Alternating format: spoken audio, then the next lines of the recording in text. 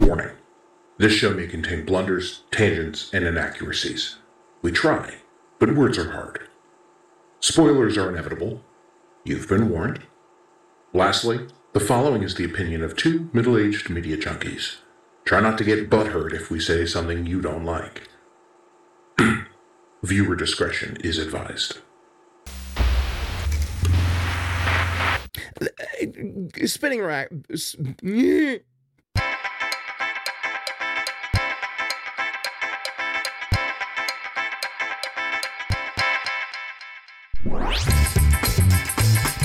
Hey everybody, welcome to Sequel Centric. We take a look at follow-ups in the media to see how they stack up against their predecessor. I am Nate, and he is the Steve to my Diana. Duff. What's up, Nate? Not much. How's it going, Duff? Fair to Midland, I'd have to say. I don't know, there's just too much stuff going on in the current climate, and I want none of it. So I like to watch movies instead, or TV shows. I've been binging a little Ghost Adventures with my wife here lately. So that's what's getting me for TV. Not to mention that I have totally caught up on The Mandalorian. Cannot wait to do an episode on that one. Nice. But what's got our attention this week, Nate? Oh, I would say Wonder Woman 1984. It seems to be a topic of conversation the last couple of weeks. It has. Warner Brothers pulled a really interesting strategy here in the current climate of the pandemic, and they did a simultaneous release, not only in theaters where available, but also HBO Max. Well, shit, Diana. Yeah, I think that's a bold move, which also makes a whole bunch of the other studios like Disney, NBC, to come up with a new strategy as well. Well, NBC's got Peacock that they're rolling out. Disney, of course, has Disney Plus, and they're doing the exact same thing. They did an exclusive release with Mulan. They did an exclusive release with Hamilton, and they just keep doing these exclusive releases that make it so worth buying Disney Plus. It is one of those that it's just like Netflix, I think, right now. I don't know if I'd want to do without it. I can get rid of Hulu. In fact, I did get rid of Hulu because I just didn't watch it. I recently just got rid of YouTube TV because it was just an expense I didn't want to pay for. But Disney Plus, it almost feels like back in the cable days, it's like, you want HBO, Cinemax, all the other ones. And we're kind of in this new era of streaming. That's what you're looking for. And everybody's clamoring for your money and for your time, whether it's CBS, Peacock, Netflix, YouTube, whatever, So, and I think I would consider Disney like up at the top now with everything they provide. I mean, they dropped Pixar's Soul movie on Christmas, which Sandy and I watched, and it was great. So, like you said, with the pandemic, with COVID and stuff, all these, the media franchises, Disney and all them, they got to really figure out what their next strategy is for the next, maybe 6 to 18 months going on. Yeah, and I think it's the next 6 to 18 months that's going to dictate just where we go from here, because let's face it, the movie theaters are, especially after this year, they're I don't know if they're coming back. They were kind of on life support, in my opinion, before COVID, and once COVID hit last year, it's almost like putting the nails in the coffin or something. Yeah. So, but let's swing them back around and talk about Wonder Woman 1984. Well, before we talk about Wonder Woman 1984, let's talk about what makes it worthy of covering here on Sequel Centric. Nate, is it just me, or has DC really been trying to get a piece of that Marvel pie here in the last couple of years? Marvel came up with a pretty good formula, and Kevin Feige just perfected it. So, Warner Brothers was trying to do the same thing, with Man of Steel, Batman v Superman, the first Wonder Woman's in that whole DCEU, but it wasn't catching on. It was kind of more misses than hits, and I think they decided just to forget it. And they released Joker, which is not attached to that. The interesting about Wonder Woman 1984 is it's connected to the first one, which is connected to this DCEU, but it's also its own entity, right? Yes. So, and with the new Batman movie that's coming up with Robert Pattinson, is that it? Sounds about right. So yeah, so the next couple of DC movies, I think they're just gonna make movies, right? And they're not gonna connect. Well, my thing is they should have been doing that before they came out with Suicide Squad and the what's the Avengers equivalent? Justice League.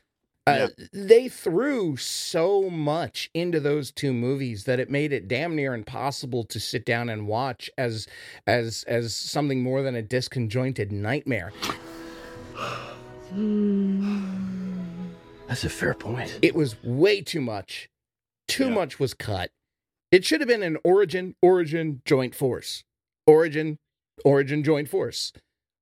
We had no backstories. DC Warner Brothers should have just used the exact same playbook that Feige and Marvel Studios and Disney came up with, right? Yes, exactly. But instead, they shoved way too much into it and made it so disjointed. I'm okay if you're just going to make one movie, like back in the day with when Richard Donner did Superman 1 and 2. He was filming them back to back. And then, Michael Keaton's Batman in 89. Just if you want to do that, classic. Like the Joker movie, that was really successful and it had no ties to anything. No, and I think that's the way they should go. I think they should have put Joker out way before Suicide Squad. Regardless of who was playing the Joker, it needed to be told. It was a story that we needed to know well before seeing Suicide Squad, because we had no reflection as to why he was such a nutball. Yeah. Well, the thing is with the comics, it states there's a multiverse. So, just do whatever you want. They don't have to connect. Don't do Marvel. Do DC, right? Make a good movie with a good story, and the people will come. They'll either come to the theaters, they'll subscribe to your stream, whatever. A lot of those movies are good. Some are not as good, but overall, they got you hooked. And I think they are slowly learning that. From the first Wonder Woman, and then, of course, Aquaman, and now with the Wonder Woman 1984 that we're talking about today, it's just, I really feel they're starting to learn, hey, do the single-off movies, do the sequels. I mean, they didn't start with Avengers. They started with Iron Man. Oh, yeah. Follow suit. If you put out good standalone movies or even standalone franchises that all later come together, once we all have fallen in love with these characters, then do Justice League, then do Suicide Squad. But you already screwed the pooch there, unfortunately, DCEU. Spinning back around, I really feel that Wonder Woman is one of those. They learned how to make a good movie. Not tied to anything until the sequel. And that's what we're talking about today.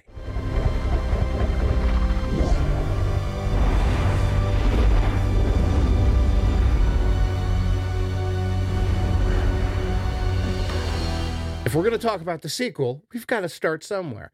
Nate, why don't you tell us a little bit about it to 2017? Well, it was directed by Patty Jenkins. It was an origin story, how Steve Trevor crashed on the island. He was kind of telling her about what's going on in the outside world.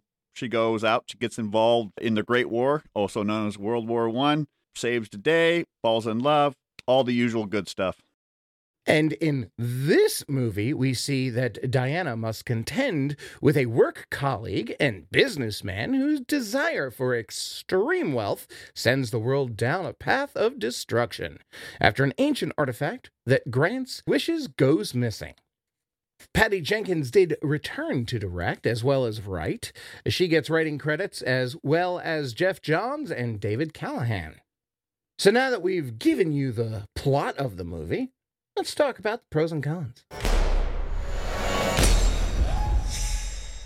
Well, in my book, Duff, I think this movie, for me personally, has almost the same amount, an equal amount of pros and cons. One, for me, Patty Jenkins came back as director. I always like it when there's a sequel movie and the director comes back, like in The Hangover or It's almost a necessity. You find it really, really difficult to make a really good franchise that has so many different directors. Case in point, it was really disjointed there with the Fast and Furious franchise there for a little bit until Justin Lin came back in. Well, like Gunn did both Guardians of the Galaxy movies, and because he knows the characters and everything, both movies are great. So Yeah. I was happy to see Patty Jenkins come back, and she's even going to be directing the new Star Wars Rogue Squadron movie coming up in 2023, I think. So I'm excited about that. Yeah, she's also doing something else with Gal. She's doing Cleopatra. Ooh, Yeah, it's in development at Paramount. didn't Liz Taylor? Didn't she play Cleopatra in an old movie? Yeah. So this Okay. is a reboot, I guess.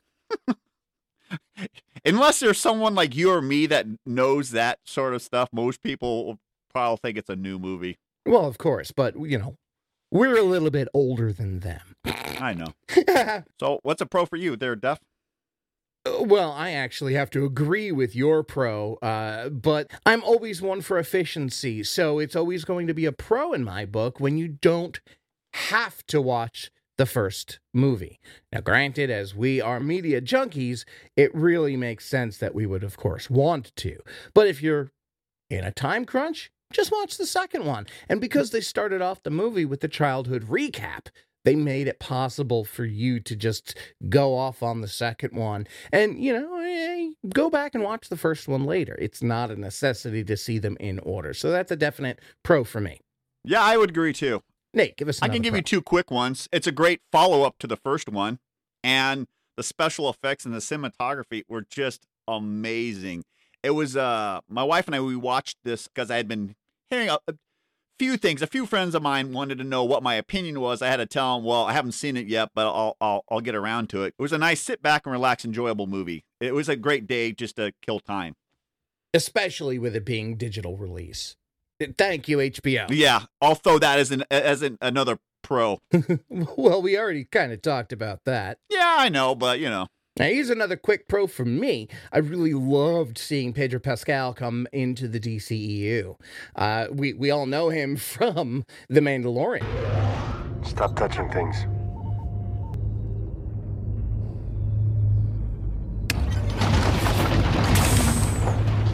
But seeing him as some con man in the DCEU, almost a villain. Well, I guess you could call him a villain, yeah. He only wants all the oil in the world. Yeah. So, I don't know. Pretty much villain. For a low monthly fee, you can own a piece of the most lucrative industry in the world. And every time we strike gold, you strike gold. Yeah, it was so interesting. I wasn't aware of Pedro Pascal until The Mandalorian popped up in 2019. So it was kind of weird just to see his face the whole time because, Yeah. normally if he's in the armor, he's got a helmet covering his face. I kept on waiting for him to say, "Come here, little one." This is the way. I have spoken. Oh, my God. Nick Nolte. Yeah, killing it with the role, man, killing it. You ready to lay low and stretch your legs for a couple of months, you little womp rat? And these next couple of ones will finish up the pros for me, so I'll just group them all up into one.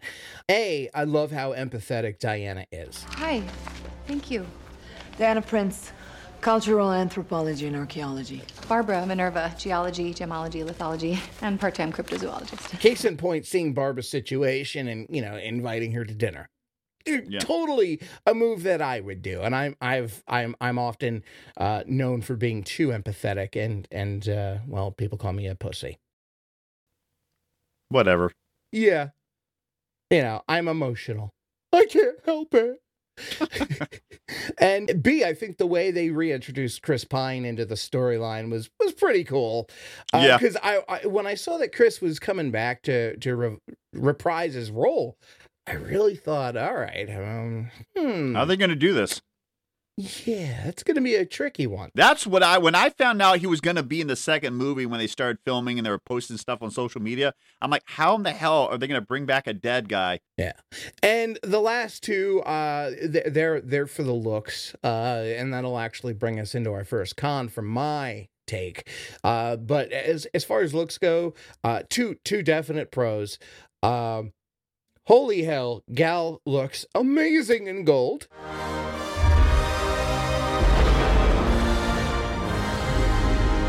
Oh yeah, she almost looked like Hawkwoman in that army at the end of the movie. Yeah, it was pretty sick, that getup. And speaking of the getup, that leads us to the post-credit scene. You have to let me thank you, Miss Asteria. Asteria. Wow, that's a beautiful name. It's from my culture. Oh, okay. Oh, wow. Asteria. The next movie is going to be killer. No, I didn't even know. I read somewhere that when they were sending the movie out for people to watch, they actually kept that part out because they didn't want anybody to know that Linda Carter, aka Wonder Woman from 1978 yeah, the OG 80. Wonder Woman. Yeah. I mean, for me, Linda Carter is the OG She's Wonder original. Woman. Live action. So for them to figure out a way to put her in, I don't want to say organically, but so naturally, for me, it was a huge bonus. Yes. And Linda Carter, huge boner. Well, the old Wonder Woman shows are on streaming, DVD on Amazon or whatever. I would tell anybody, just check it out. For me, I haven't gone back to watch it because I'm afraid it may not hold up like what's in my head, but it's kind of like MacGyver. Going back to rewatch the original MacGyver. Oh, so bad. I think Disney did this movie called Sky High where, superheroes have kids and the kids go to the school up in the clouds. The principal was Linda Carter, and she made some sort of reference like, I can't do anything more to help you. I'm not Wonder Woman, you know. Yeah. Much like my usual MO, I watched the movie with my wife. And when both of us saw Asteria walking, you saw just her back. And we were both like, nuh-uh. Because we knew it was Linda Carter. And as shit, she turned around and oh man, that's one of the things I really think they've taken from the MCU. Yeah, their post-credit outros are really on point. This one especially. For me, it was a home run. So Nate, all out of pros, it's time for some cons. Gotcha. For me, this really felt like a director's cut than a theatrical cut because it was 2.5 hours long. Yes, it was just so much time, especially when you've got to watch it twice. Not me. Oh, you only did the one? I watched it once. This is one of my other cons, not to jump ahead on you. I'm halfway through watching Wonder Woman 1984, and I'm thinking to myself, this movie has been made 37 years ago. And that movie is called Superman 3. Yeah, the similarities were there. Oh, you picked up on that too? A little bit. I mean, Superman 3 was my least favorite of the original Superman movies. So that's why I didn't watch Wonder Woman 84 a second time. I went and watched Superman 3 because I just wanted to make sure I was all the beats and everything I was thinking of, was I correct? And yeah, I was correct. Major bad guy wants all the oil in the world. There's a nice person that does bad things for the other. It was just like, there's a robbery in the beginning of the movie. Superhero saves a kid. It was just like, what? Yeah, it was a little, the similarities were a little too much there. There was a little bit of a difference because, Richard Pryor was in. Well, they're just floating around out there. The computer's nowhere. How many sugars? 1.5. Yeah. But still, it was, when I was watching 84, it was I wouldn't say it was scary, but it was weird going, am I just imagining this? You know, and Richard Lester, which got credit for Superman 2 after they knocked Donner off, came back and directed Superman 3. So like Jenkins, she directed the sequel. There's so many similarities. Yeah, I think you've got a really good point there, dude. All right, I've got quite a few. I have a little bit of an issue with the script in a couple of parts. I have to disagree with the assessment that Diana cheated in the decathlon event at the beginning of the movie. During the event, she got taken off her horse.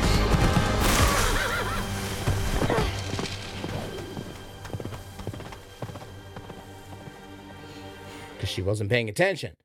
She was resourceful and found a way to still A, get back on the horse, and B, get to the end first. I agree. I think she was being very resourceful, considering she was competing with women like 2 times her age. You took the short path. You cheated, Diana. That is the truth. That is the only truth, and truth is all there is. Yes. So, yes, she missed a checkpoint. Does that mean cheating? No. Well, that's it, right? I guess because she didn't do the one checkpoint, she was disqualified. Yeah. Yeah, I call bullshit on that one. And another issue that I've got with the script is regarding Kristen Wiig. It would have been much more impressive if they would have taken a regular nobody and then turned them into a fox, compared to making Kristen Wiig look dumpy. Hey, Jake. Jake, hi. Can you... Anyway, Hi. I know, walk much? Well, they've done that before. Jamie Foxx in Amazing Spider-Man 2. They always do that. Michelle Pfeiffer in Catwoman and Batman Returns. So they've done this before. Well, I think it's time they stop. Not saying that Kristen Wiig wasn't an amazing actor in this entry, but I think it's time for them to stop making hot chicks look dumpy. Oh, are they kidding? Right? So lame. Dorky. Lame. Yeah, let's like go. the lamest lames. Yeah, well, my one last con that I have is it kind of dragged in a few places, which kind of goes with my first con, that it felt like a director's cut. Mm-hmm. But, you know, that's one of the great things about watching it on TV or have it either streaming or physical media. You can pause it, do something, come back to it. Overall, I enjoyed it, but those are my only 3 cons. Yeah. Well, hold tight there, Skippy, because I've got a couple more for you. Excellent. Strap it in. One of the other issues I've got with the script is the whole ancient relic that grants wishes. Didn't I see that on an episode of Supernatural? How exactly did your teddy become real? I wished for it. You wished for it? At the wishing well. why am I here? For tea parties! Tea parties? Is that all there is? Supernatural, Aladdin. I mean, just, you know, it's a tried and true formula. It works. I mean, not so much a con, but it's definitely not a pro. I have no words to say. During the last act of the movie, Maxwell Lord decided to just say, hey, you can do this, you can do that, and I'm going to take this. No one ever wished for that stuff, so that shouldn't have been possible. Well, you know, I think it, you know, when you got to the end of the movie, especially when he was basically streaming and everybody was making a wish, I thought that kind of defeated the purpose of him being there. But yeah, it was a little inconsistent in the writing or whatever. I looked over it. For me, movies are a way to escape and enjoy something else for a while. You don't have to deal with what's going on Capitol Hill or whatever. Yeah. Let's talk about the ASP program. Oh, man. Okay. I did like how they mentioned the Star Wars project. Yeah, the Star Wars project, that mention was pretty interesting to hear. All right, so let's take a step back and talk about the Army's atmospheric scatter program. What's this? Global Broadcast Satellite. Top secret program that enables us to override any broadcast system in the world in case we need direct contact with the people of an enemy state. Got a lot of issues with it. See, all right. First one, the Telstar satellite was launched in 1962. So there were TV satellites out there in orbit. But consumer satellite TV wasn't anywhere near ready for prime time in 1984. Yes, local and cable TV networks did utilize satellite technology back in the 80s, but it was for syndicated content. Most of the content back then was still either, played from a recording system at the station, or it was recorded live.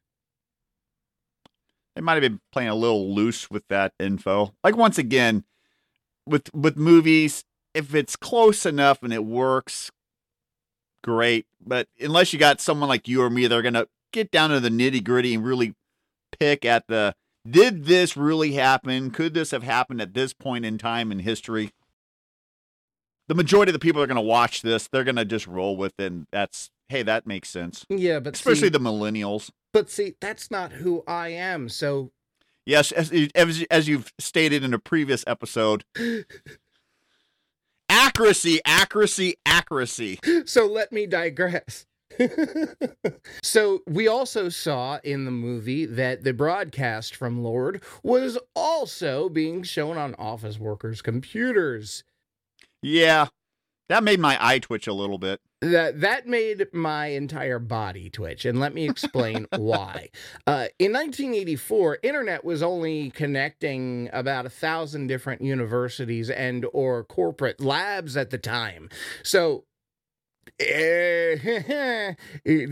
let's just say people didn't have internet in offices like that, and they couldn't push a data signal through it at the time. There was no throughput at all that would have made that a viable option.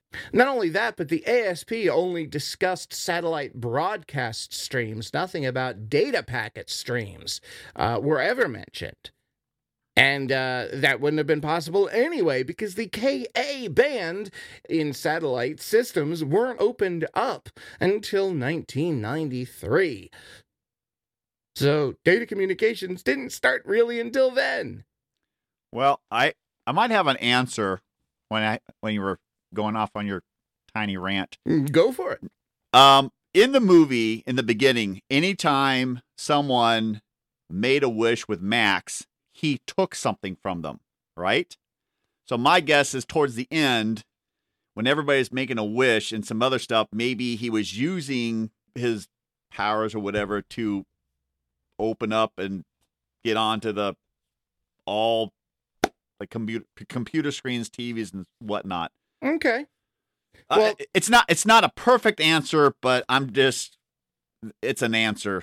No, especially since that monitor that Alistair was pleading into only had the potential for 16 colors. Yeah. Max. And like I said, that's the only, do I dare say, logical answer. But yeah, if you try to put a little bit more reality into this movie, yeah, everything you stated is absolutely true, and it would not have worked. But once again, movies are art. It's a form of escapism, and sometimes you just got to go with the flow. Right said. So I guess I shouldn't then complain about the fact that jumbotrons weren't invented until 1985. No, I'll let you have that one. Okay.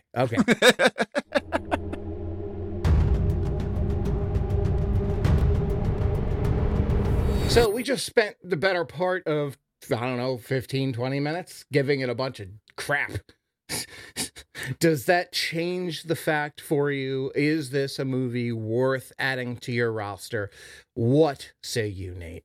For me, the movie sequels. It's got everything the first one has, a little bit more, for better or for worse.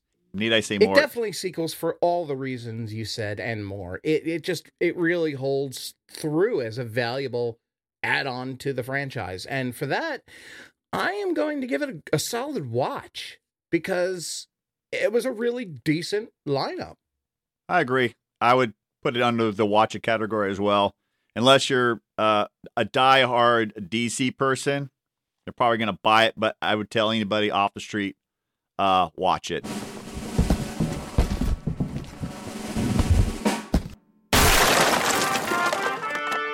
Well, that's our verdict. You heard it from us. Give it a watch.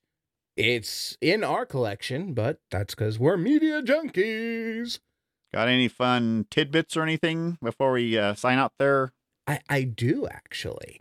At the end of the movie, the snowball fight scene, Gal Gadot and Patty Jenkins' family actually made some cameos there. The eldest daughter of Gal Gadot and Patty Jenkins' son were the kids throwing the snowballs, and the family on the carousel was Gal's younger daughter and husband. Nice. What about you, Nate? Any fun tidbits? Yeah. The young actress that played young Diana, Lily Espel, performed all the required physical stunts at the age of 12, and she actually was doing them better than her own stunt doubles, which that's kind of amazing for a 12-year-old to do. Yeah, that's pretty insane. Yeah, the intro alone, just watching that was just, when I watched it was mind-blowing. I was wondering how much of that she did, and now reading this fun fact makes it even more impressive in my book. Yeah, I think they picked a really good choice for casting on that role. Anything else, or are we going to get out of here? I think we've said enough on this episode. I think we should get on out of here. All right, well, I'll just listen to what that guy said. Nate said get out of here, so we're going to get out of here. If you guys want to give us ideas for future episodes, leave a comment down below. Don't forget Instagram and Facebook, where I post stuff, and we want to hear from you. Yes, because we're desperate for your approval. I was going to say we're a little podcast, and we want to grow just a little bit bigger this year. Yes, we'd like you to share us so we can do just that. Share with everybody, friends, family members, co-workers. Even people you don't like. We'll take anybody. Yes, That's we how will. desperate we are. Speaking of desperate, be sure to check out our Patreon page if you want to support us in our mission to put out great content, if you feel that's what we are doing. Starts at $1, Yeah, and you get all starts at extra $1. stuff like bloopers and stuff. Yeah, so check it out, patreon.com/sequelcentric. I'm Duff. I'm Nathan. And until next time, ask yourself this question. Does it sequel? Be sure to subscribe to our podcast for the latest episodes. Follow us on Facebook and Instagram @SequelCentric for the latest updates. And consider leaving a review on Apple Podcasts or wherever you listen. Want more? There's lots of exclusive content on our Centrics page at patreon.com/SequelCentric. SequelCentric is hosted by Nathan Blake and Patrick Duffy. SequelCentric is produced by Patrick Duffy.